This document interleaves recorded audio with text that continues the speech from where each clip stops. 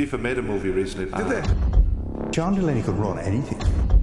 They did actually. About themselves? Yeah, about themselves. God, that's ego, isn't it? He could run FIFA. Certainly better than Sepp Blatter. Yeah, that's incredible ego, but the real movie's on its way. Yeah, I'm off to see the Queen tomorrow too, don't forget that. No, don't forget that. In 2009 I called him an embarrassment to FIFA and an embarrassment to himself, and I said it to him across the table just like I'm talking to you. We one or two expletives. He said, no one speaks to me like that. And you said? And I said, what I do. And that was it. We one or two expletives. And I just asked him to move on. It was an extraordinary moment. If she was here, she'd tell you, just stared at her for 7 or 8 seconds, and I said, move on now, please.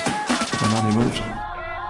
When I went in and told him how I felt about him, and there was some expletive used, we came to an agreement. It's a very good agreement for FAI, and you've used the figure there. Well done to you.